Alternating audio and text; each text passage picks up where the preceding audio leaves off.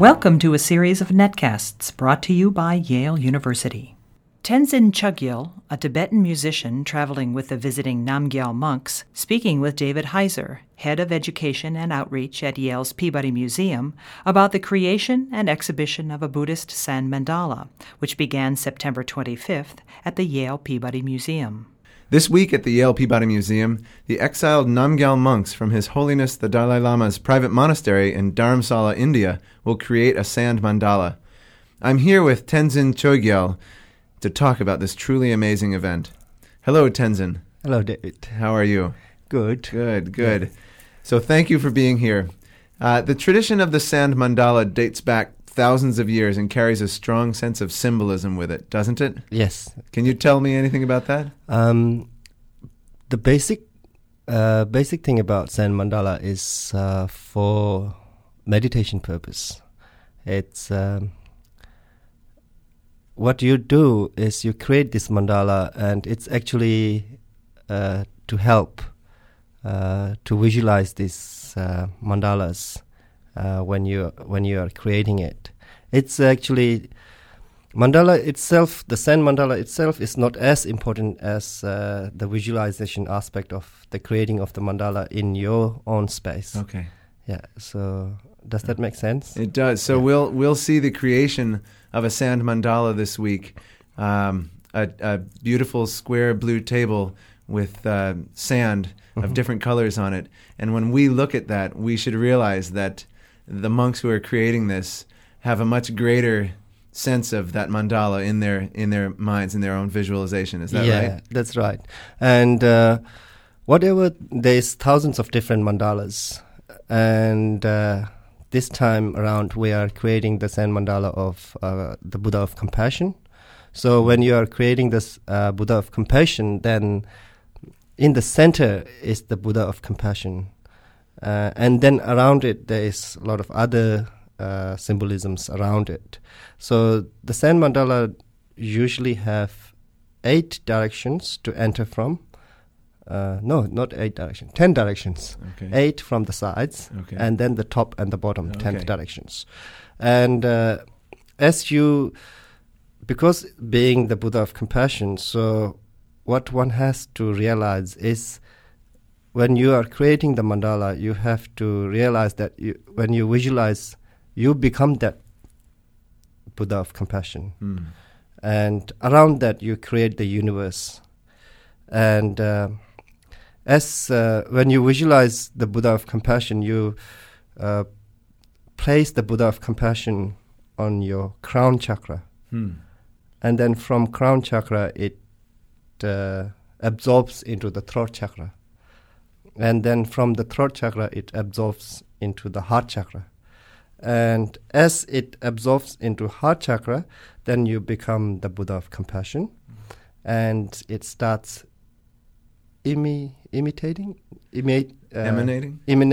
rays, Yes. a luminous light, and which you visualize that it's going towards the boundless space and spreads around all the sentient beings and taking away the sufferings of all the sentient beings. Wow. So as that visualization comes around, and then in an instant you visualize that luminous light becomes a rainbow. And I'm explaining it in a very short process. Right. So, okay. Sure. or else it might take whole day. So it becomes a rainbow, and then in an instant it becomes a rainbow, and then as rainbow does, it disappears into emptiness. Okay. So emptiness doesn't mean that it's empty. It's empty of nature. It's a whole another philosophy about it. So it becomes empty, and then you become yourself again. Okay. And so that's how you start to evoke the compassionate nature that we all have, but we kind of forget because of our busy schedules or so that's what Tibetans believe, that every sentient beings have the Buddha nature within them, but So it's just putting a little effort day by day to awaken that. Oh, what a wonderful reminder. Yes, I feel lucky that at the Peabody Museum we'll be able to have this take place and have this reminder of our compassionate nature every day. This hopefully we can extend that beyond just this week. Yeah. But it's a wonderful visual reminder this week as well. Yeah. I think the monks, and particularly me and monks, we are really happy to be here. And whenever I've noticed that whenever monks go anywhere, they become the part of the place. The place becomes home for them while they are there, and then when they leave, then they don't have any attachment to that place either. So, but I see there is a process of people who let them go. They want them to stay back, but the monks, they just go and leave the space. And then, so hopefully, David, you won't have that problem. Hopefully not. Hopefully not. So just before we started this interview, we observed the monks sketching what looked like a diagram on this blue table, and then also begin to put some of the sand on it of different colors. Yeah. And can you just talk briefly about the process. About the actual physical process of creating this, what tools they use, and how it's going to work over the week? Yeah, the sand mandala that we are creating, it's on a table, and at this morning, what the monks did was just the architectural side of it, where probably the architecture people would understand.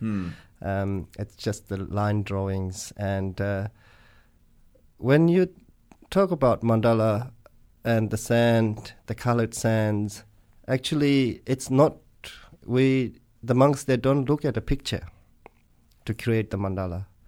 It's all in scripts. So they have memorized the scripts in their head. And then the scripts tells you how to visualize, it's like a guided meditation. Okay.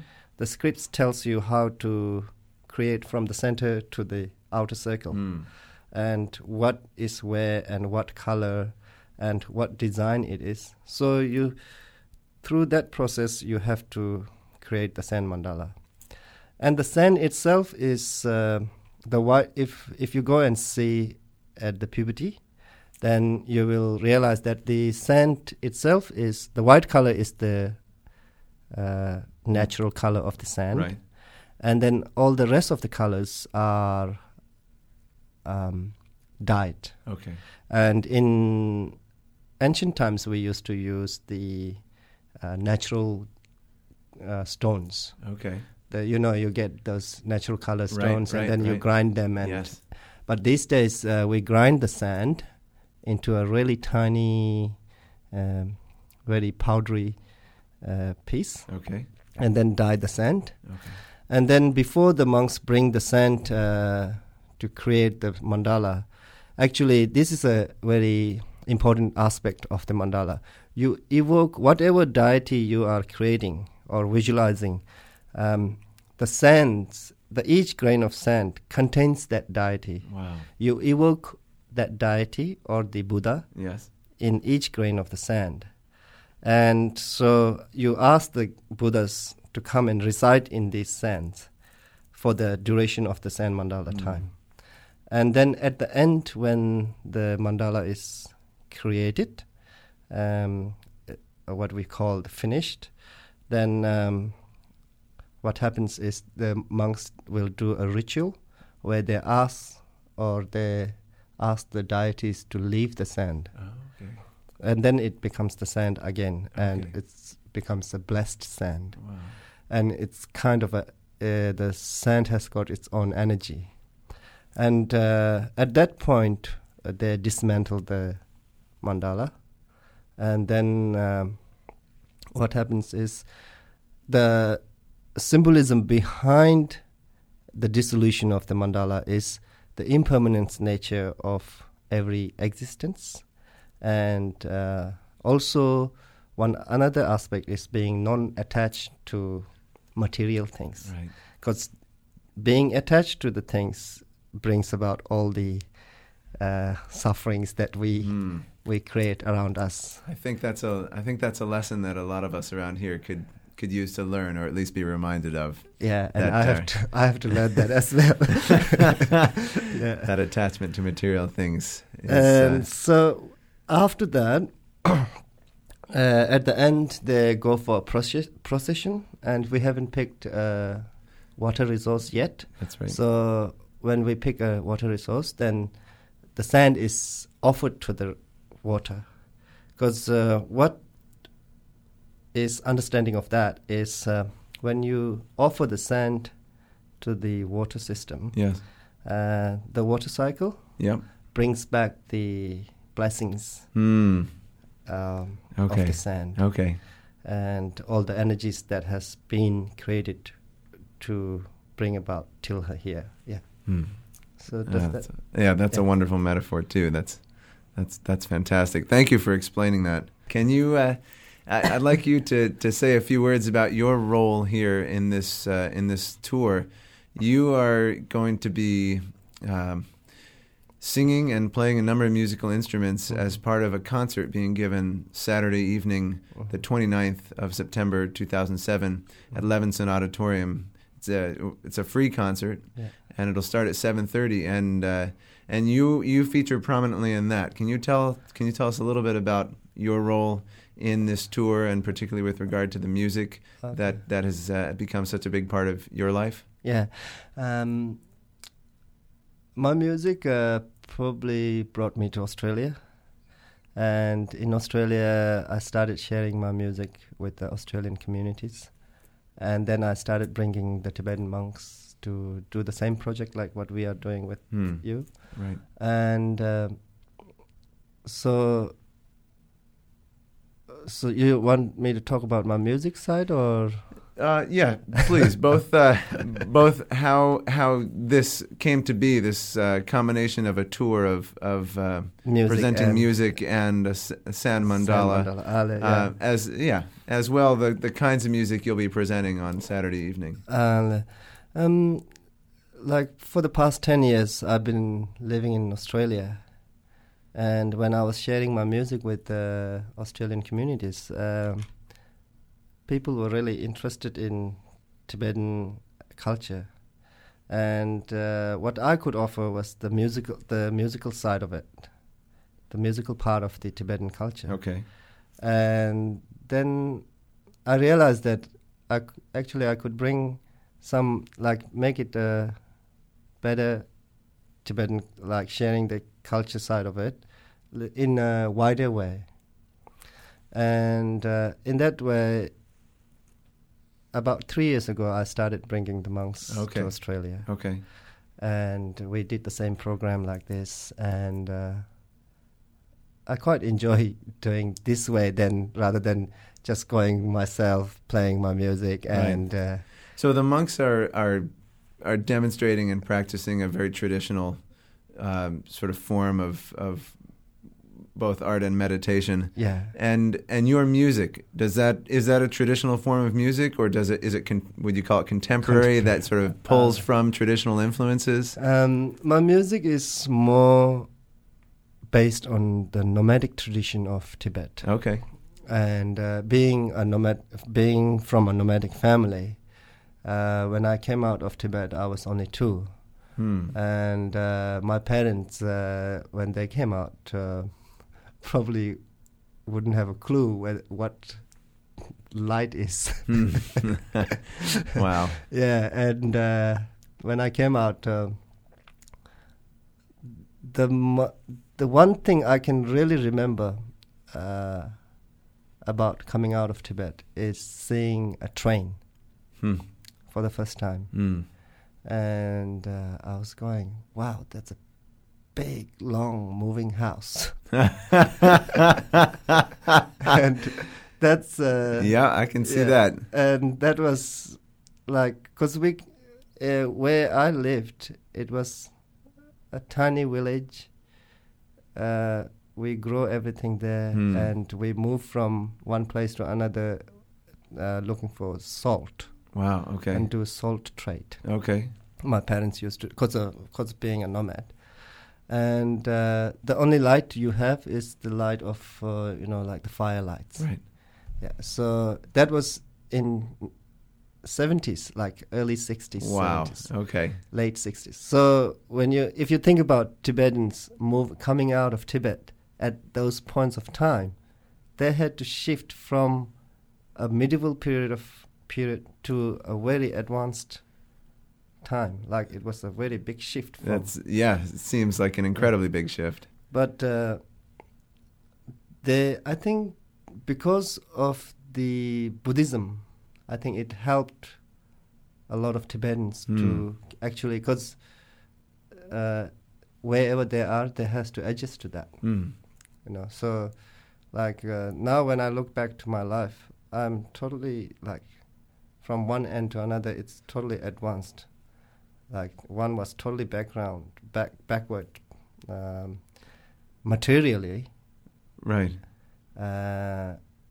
But now I'm in a very advanced material state. But I don't know whether my mind is in a very advanced material state. But so in that's like a little background about where I came from. Okay, thanks. And my mom used to sing a lot. Because being nomad, whatever she does, like when she's cooking, when she's making a carpet, she would sing these nomadic tunes, and that stayed in the imprint of that melodies stayed in my mind, even though I never went to a musical school or anything like that. So there was a yearning for singing those songs. So what I do now is based on nomadic tradition, but with my own twist around it. Okay, sure. So it's I do probably some traditional songs. Okay. And then some that like as songwriters do, tell about your stories and what is in your mind, and so those kind of things. Fantastic. Yeah. And I play a string instrument called drangen. It's a 3-string instrument. Okay. And then I play the flute. Right. And mostly, probably my main instrument would be my vocals. Okay. Yeah. And well. Yeah. Fantastic. And then for the past 10 years I've been sharing that kind of that side of the Tibetan tradition, and it's quite it's very nice for me to be with the monks, because you show the religious side as well as the secular side combined. Okay. So you get to share, like people get to see both sides of the tradition, of the culture. Yeah. Wow. It's not just saying the religious part and then you don't get to see what the lay people do. So I'm a lay person, so I share the lay person's side of the thing. Excellent. Thank you so much. Well, we're lucky to see both sides, as you put it. I'm sure, well, maybe I should say 2 sides. There's probably more than 2. But this week at the Peabody Museum, we'll be having the sand mandala being created by 3 of the exiled Tibetan monks from the Namgyal monastery in Dharamsala, India. And we've just been speaking with Tenzin Chogyal, who is here as well as part of this tour. And he'll be leading the concert on Saturday evening, the 29th of September. The monks will be doing the chanting and all these amazing instruments, the long horns and the trumpets. And so it'll be, 2 sides. 2 sides, did you say? That's right, 2 sides. That's right. All right, thank you so much, Tenzin. Thank you, David. Tenzin Chogyal is a Tibetan musician traveling with the visiting Namgyal monks from His Holiness the Dalai Lama's private monastery in Dharamsala. He was interviewed by David Heiser, Head of Education and Outreach at Yale's Peabody Museum. For more information about the Compassionate Mandala Tour, or to view event and program information at Yale Peabody Museum, log on to www.peabody.yale.edu. This was recorded on September 25th, 2007. This was recorded on September 25th, 2007.